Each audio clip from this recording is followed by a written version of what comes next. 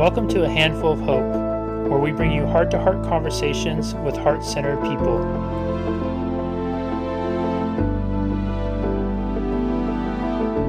Hello, everybody, and welcome back to another edition of A Handful of Hope. I am so happy and grateful to have Paul Forchione with us here today, who was born with cerebral palsy, and it was so severe that doctors told his mom that he would never be able to walk. Thank goodness for a wonderful mom and a great mindset that wasn't his story. He was able to overcome it and is now able to live a very active life. However, it wasn't easy to get to it at that point. Today, as a mindset coach, Paul shares his story with his clients to help them rewrite their own stories to go after their true dreams and desires. Paul, welcome, and thank you so very much for being here with us today. Jesse, thank you so much. I'm excited to have our conversation today. Me too. Paul, let's start with your last name. You were just telling me about the Forchione, and that's not the proper pronunciation from Italian, but your parents switched it to more of a traditional. Just go through that really quick, because I think it's a great little story, and what an awesome last name. Yeah, exactly. So it wasn't my parents. It was, I think it was like 3 or 4 generations. So it was like great grandparents that came over, migrated to Pittsburgh, I believe. And they wanted to keep the last name, the spelling, but at the time it wasn't popular to have an Italian last name.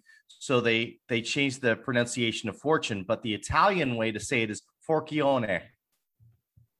When I think of mindset, though, and for someone like yourself who has utilized mindset so much to overcome limitations that were placed on him, what a powerful place to start with a mindset like that, to have built into your identity, literally that notion of fortune. When so many people grow up struggling with the idea of money and wealth, and it probably is, I was, what was this? Maybe a month, 2 months, 3 months ago, there was a survey that came out that was saying, and it's an annual survey, and every year it's always, what's going to make you happier? What would be the biggest thing that would change your life?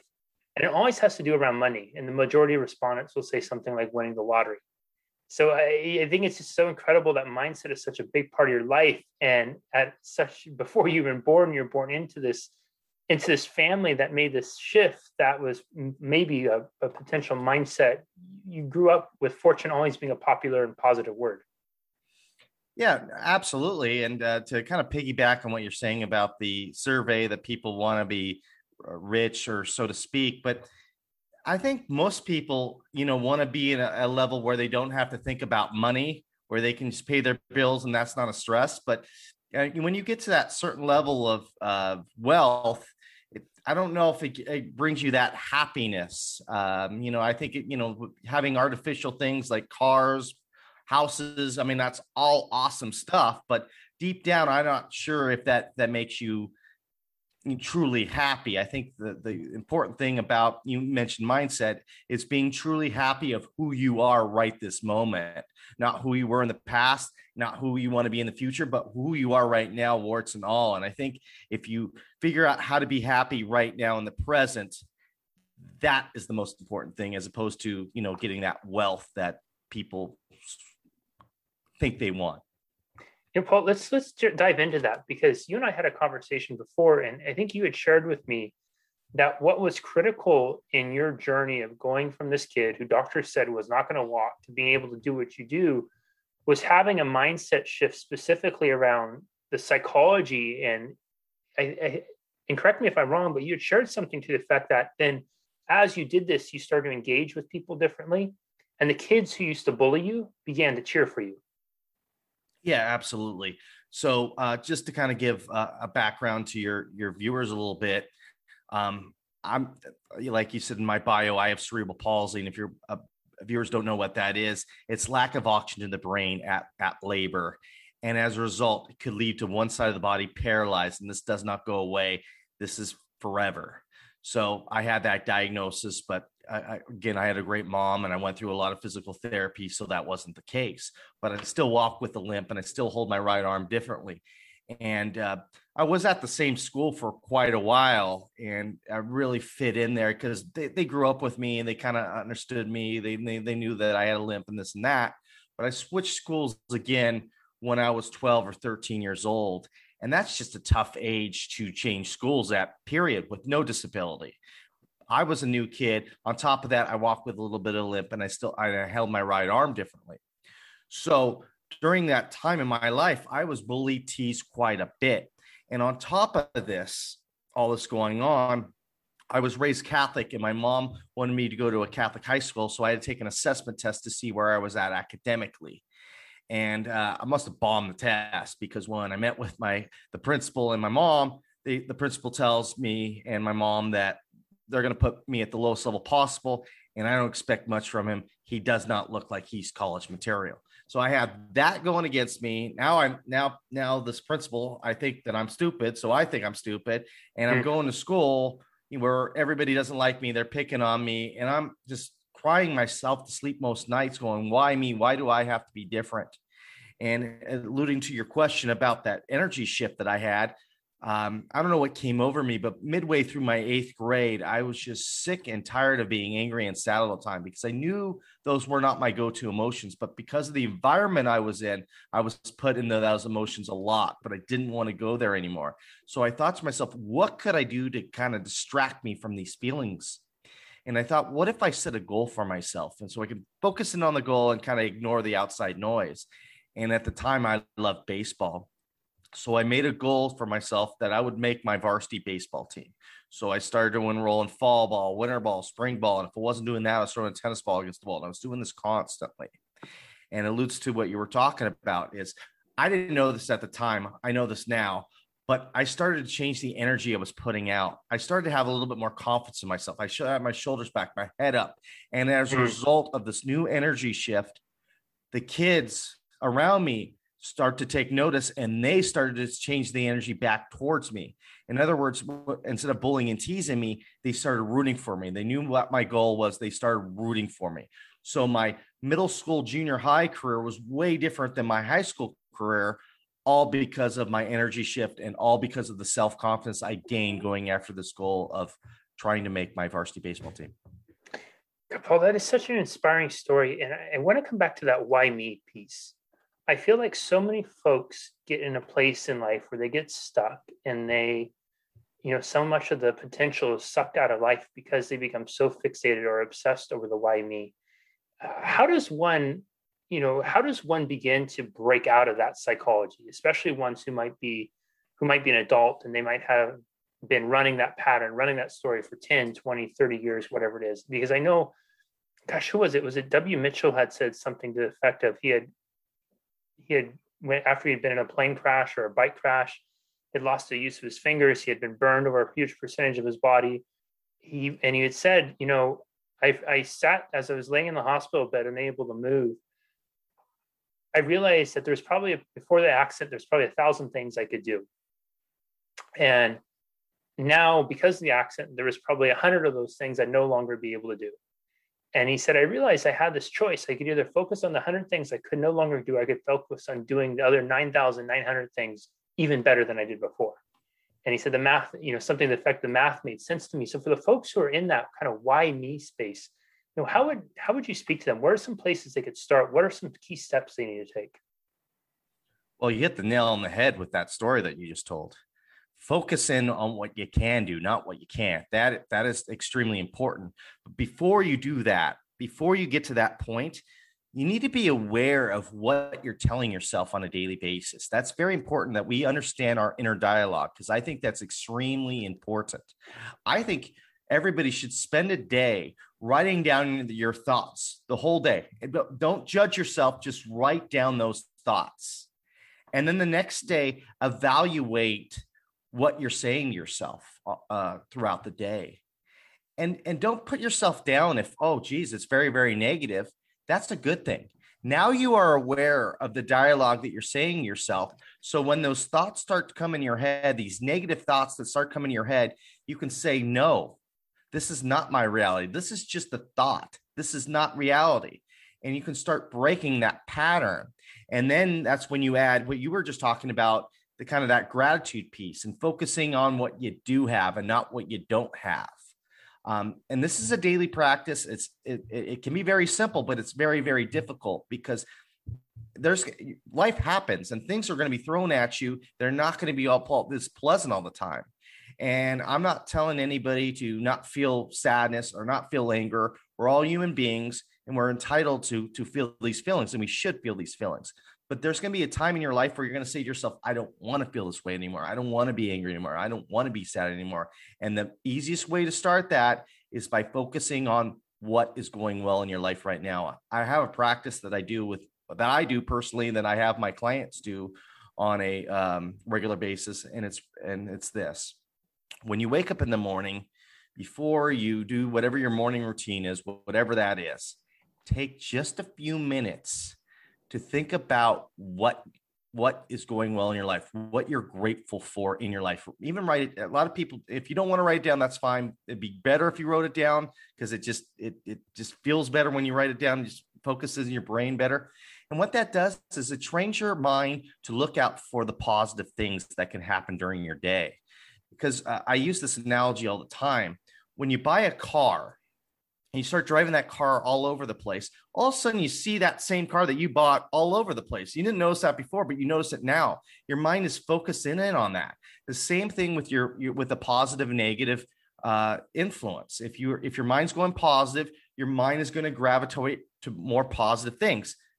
The same way as a negative, it will gravitate to more negative. If your mind's going negative, like if you're driving to work and you have a negative mindset, you get a flat tire and you go, this would happen to me. Bad things always happen to me. I would get a flat tire going to work. And I would say to that person, yeah, bad things do happen to you because you're focusing in on the bad things that are happening to you on a daily basis. And it's all about a shift. And that's all starts with the mindset. It's so true. It's, what is that expression? What we think about, what we bring about, what we focus on, we become. Yep. Right. And I often say, I did a keynote the other week, Paul, and one of the things I was talking to the audience about is I said something effective. There's 14, each day has 1,440 moments in it. And that's 1,440 opportunities to be grateful, or 1,440 opportunities to be something else. And it is incredible how many of us default to that something else, and how much we're almost incentivized by media, by conversations amongst general populations, people at work, to drift into that place. You turn on the news and it seems like the world's a scary, horrible place. But then you tune into your community around you, independent of that bias, and the world really does seem quite beautiful and blissful in many respects. How is one supposed to, with so much, attention is a commodity in a sense, right? And there's always people or things demanding our attention, competing for our attention, with so much noise trying to beckon us to focus on the negative, to beckon us to focus on what's wrong or how it's unfair or why life circumstances, you have it better than I do. How does one begin to block out that noise and really tune into something more significant than that for themselves? It's all a choice. We choose the people we hang out with. We turn on the television that has the media going on. It's all our choice. We can change that choice. We can surround ourselves that bring us up, not tear us down. We can watch things that are more positive, that feed our mind. It's up to us. It's time for us not to point the finger, but point the thumb back at us. And if we want the change, we need to make the change. That's the bottom line to it. Do not blame anybody else because you feel bad. You need to make some changes so you make yourself feel happy. That is the bottom line. It's all about a choice, and we need to choose things differently. If we're in a negative environment, we ourselves need to break out of it. Nobody else is going to break it out for us. We need to do it for ourselves. So we got to remember that what we're doing is a choice. It's the family that you create, the job that you do, the people you hang out with, the environment that you're in. It's all a choice, and it's up to us to break it if it's not going right for us. I love that. Paul, as you're chatting, I was thinking, and this question popped up, and I regret if I didn't ask you. If you could go back in time and change and not be born with cerebral palsy, would you make that choice? Wow, that is an excellent question. I've never heard that question before. So thank you for asking me that question.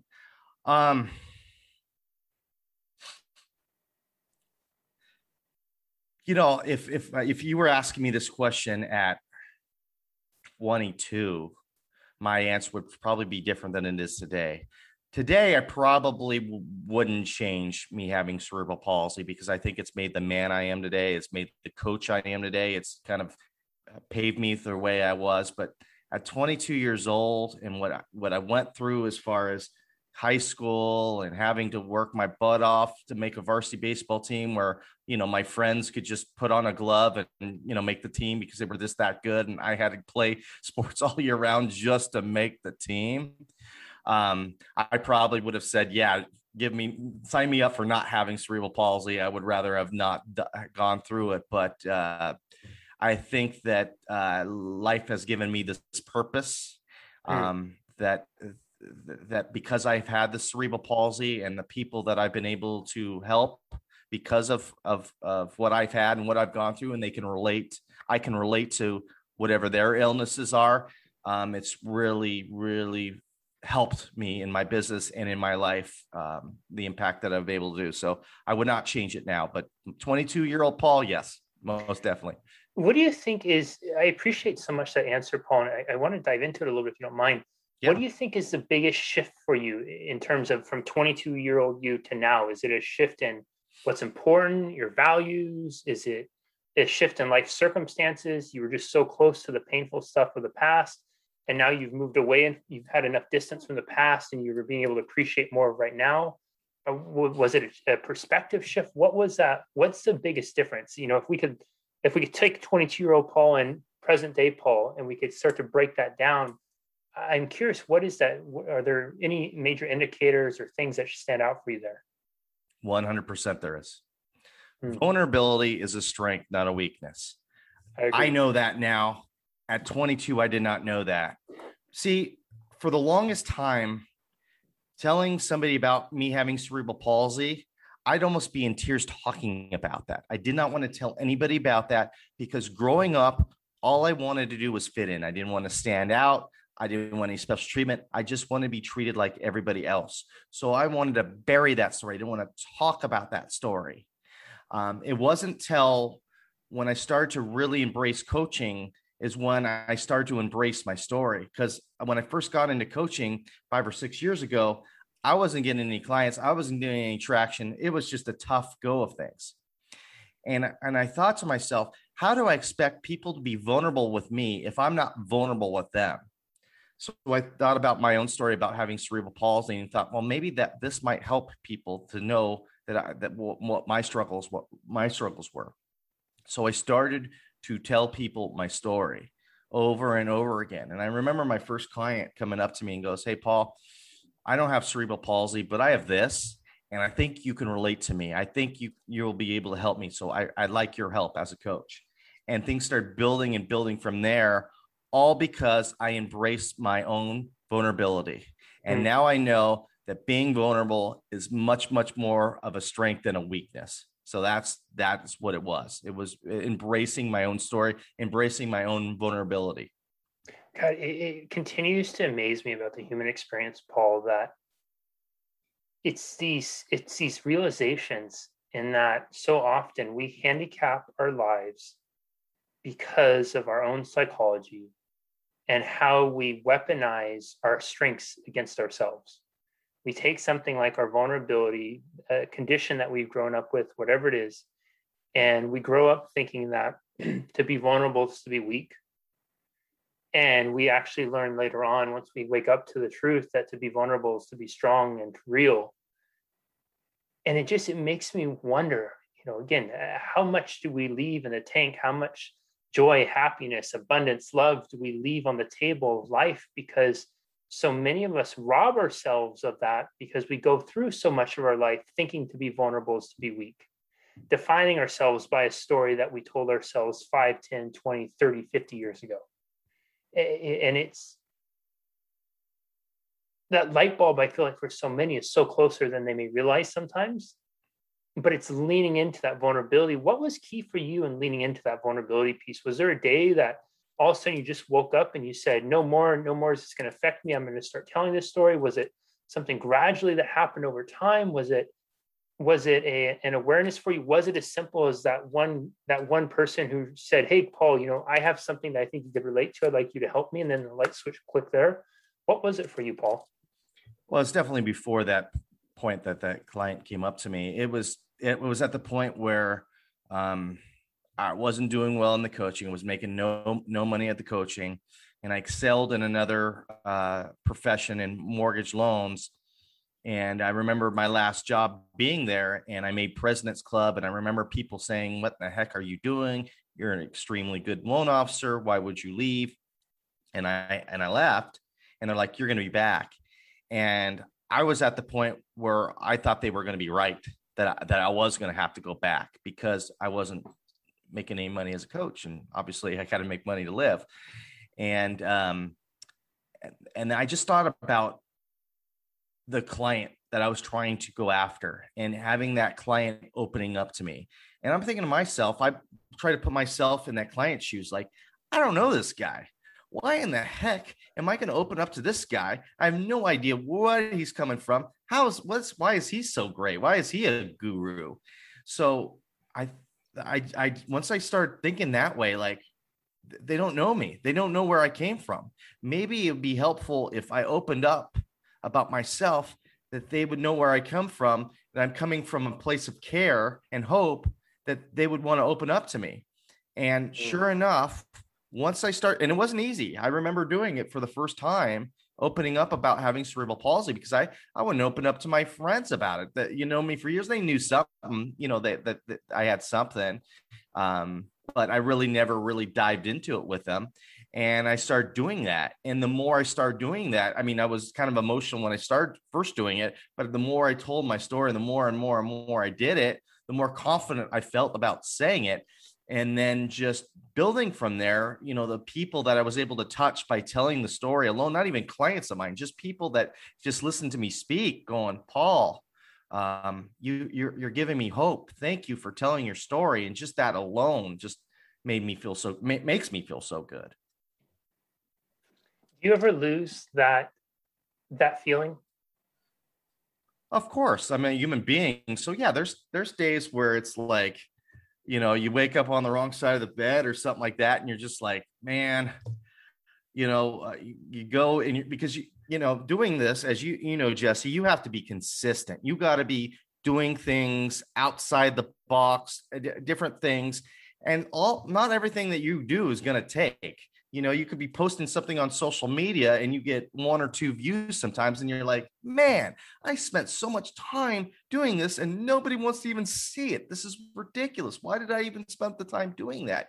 So you start to get in your head and you start to go into a rabbit hole. But the thing is, it's all about the consistency. You're building something. It's one brick at a time.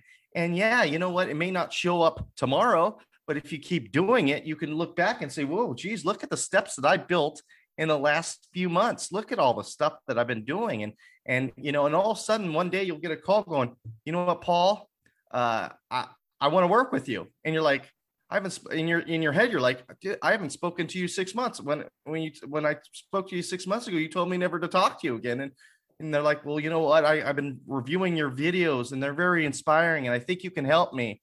And none of that would have happened if I just said, "You know what? Nobody viewed this. I'm going to stop it. I'm just going to do something else."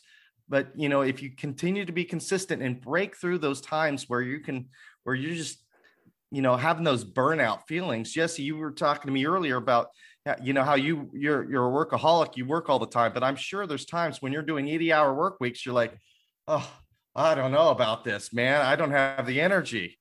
So, it's just all about, perspective and giving yourself some grace.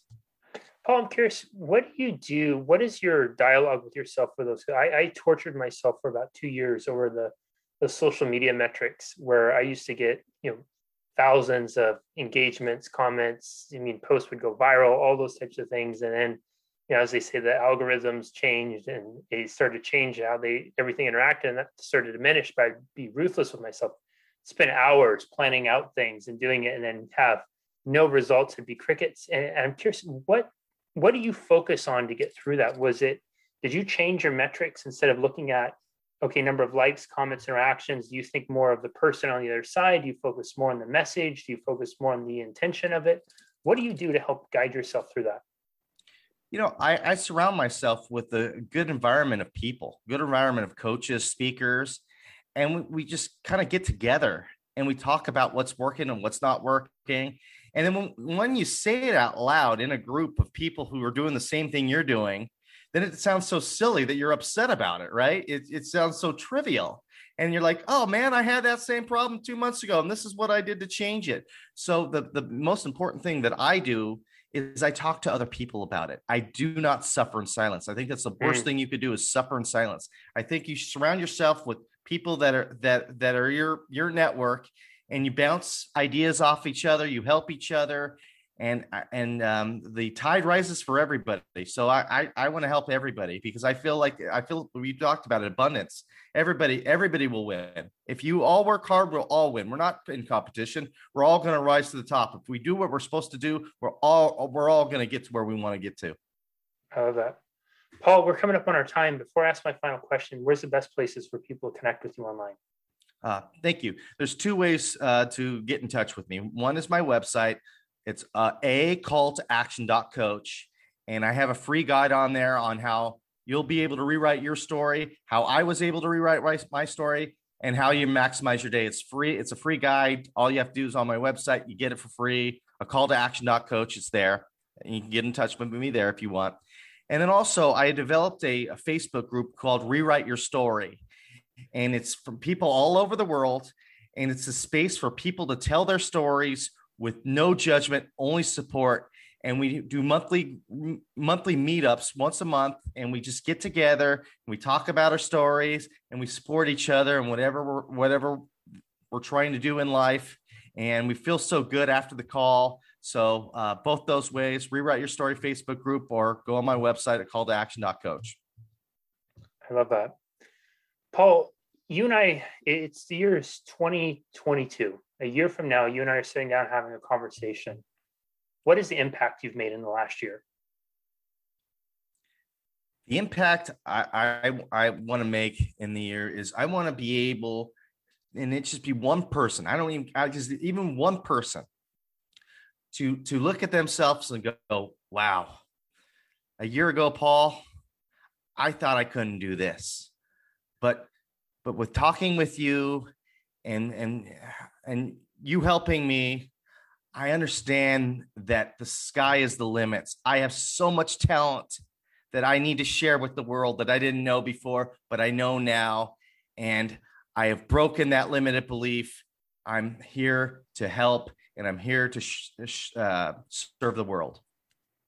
I love that. Everyone, this is one you're going to want to rewatch and re-listen, and also be sure to share it with your friends who might be able to relate to this. As Paul mentioned a couple of times, people reaching out to him, hearing his message, said, Paul, I may not have gone what you went through, but I can relate. And I think you can too. I think we all have people in our lives. Maybe that's us, or maybe that's people we know and care about most who have struggled with something, whether it's a physical limitation, an intellectual limitation, a geographic limitation, whatever it is. Many of us might be burdened by a limitation that we perceive in our life, that often the limitation, the biggest and deepest origin, is in our own mind. It's how we're viewing the limitation as a limitation. And gifting him this opportunity to hear Paul, someone who was born with cerebral palsy, somebody who was told he would never walk, someone who was told that he was dumb and unacademic and incapable of, to go on and to get his grades up, to go on and make a varsity baseball team, to go on and excel in an industry that he had started off at the bottom of, and to go on to now coach and mentor and speak and share his message with other people, to be someone who once viewed vulnerability as a weakness and has stepped into the truth that vulnerability is arguably the greatest superpower that all of us possess. And the kryptonite to vulnerability is withholding it, hiding it, thinking that it's a weakness. Paul shared with us about his morning practice, about the what's working well. He talked about doing an exercise of writing down your thoughts that you think during a day, whatever comes up, not judging yourself, and just reviewing it and taking inventory of what kind of dialogue you have with yourself. He talked about looking at how we can turn and really transform those limitations, and what are we going to choose to focus on? Are we going to choose to focus on the few things we cannot do? Or maybe we don't do that well? Or are we going to choose to focus on all the things we can do and all the things that we can improve on and do even better? There's a choice. We talked about the environments we create and the environments we are in. And when so many environments competing and trying to draw our attention to the negative or the deprecating, that there's always choice in the people we surround ourselves with, choice in the media we tune into, choice in the people we hang out with physically and online, choice in the content we consume, and that we all have the opportunity to make a choice to choose a better opportunity for ourselves. Speaking of people, I love what Paul said about surrounding himself with people, and that when something's bothering him or on his mind or heavy in his heart, he doesn't just hold on to it and suffer in silence and beat himself up about it, but he speaks and talks to other people about it. And the simple notion of saying that out loud often reduces so much of the power that has over him and puts him in a place of problem solving. How much are we holding on to? How much are we burying deep down because we're afraid to speak it out that we could be getting resolution on right now and moving forward, but we're actually allowing that to weigh us down because we're holding it heavy on our heart. I loved Paul's honest answer about the cerebral palsy. If you could go back and change it and the contrast in answers, if it was 22-year-old Paul versus who he is today, and recognizing that 22-year-old who had just come out of the painful place would likely say, yeah, I would love to do over with that. I appreciate the truth in that so much because it's great for all of us when we get to a place where we've moved beyond our pain and we're stepping into purpose to say, yeah, I would never change anything. But I think for most of us who have gone through those painful experiences, when we're in the pain, if we could go back and do it over again, we'd probably take it. And so I say that to all of you because it's okay to feel that way, and take it from Paul, take it from myself, that if you keep leaning into it, you keep leaning into and embracing vulnerability, I'm betting, like Paul, you will find purpose on the other side of your pain. Paul, thank you so very much for being here today. This was quite a fortune for all of us to share this time with you. I deeply appreciate your message, your journey, and how you're showing up and serving others in the world. Thank you. Jesse, it was a pleasure. Thank you so much for the platform. Absolutely. We will see you next time, everybody, on another edition of A Handful of Hope. Bye-bye. Thank you so much for listening. If you are finding value in these conversations, please rate and review on Apple, Google, Stitcher, or wherever your favorite place is to listen to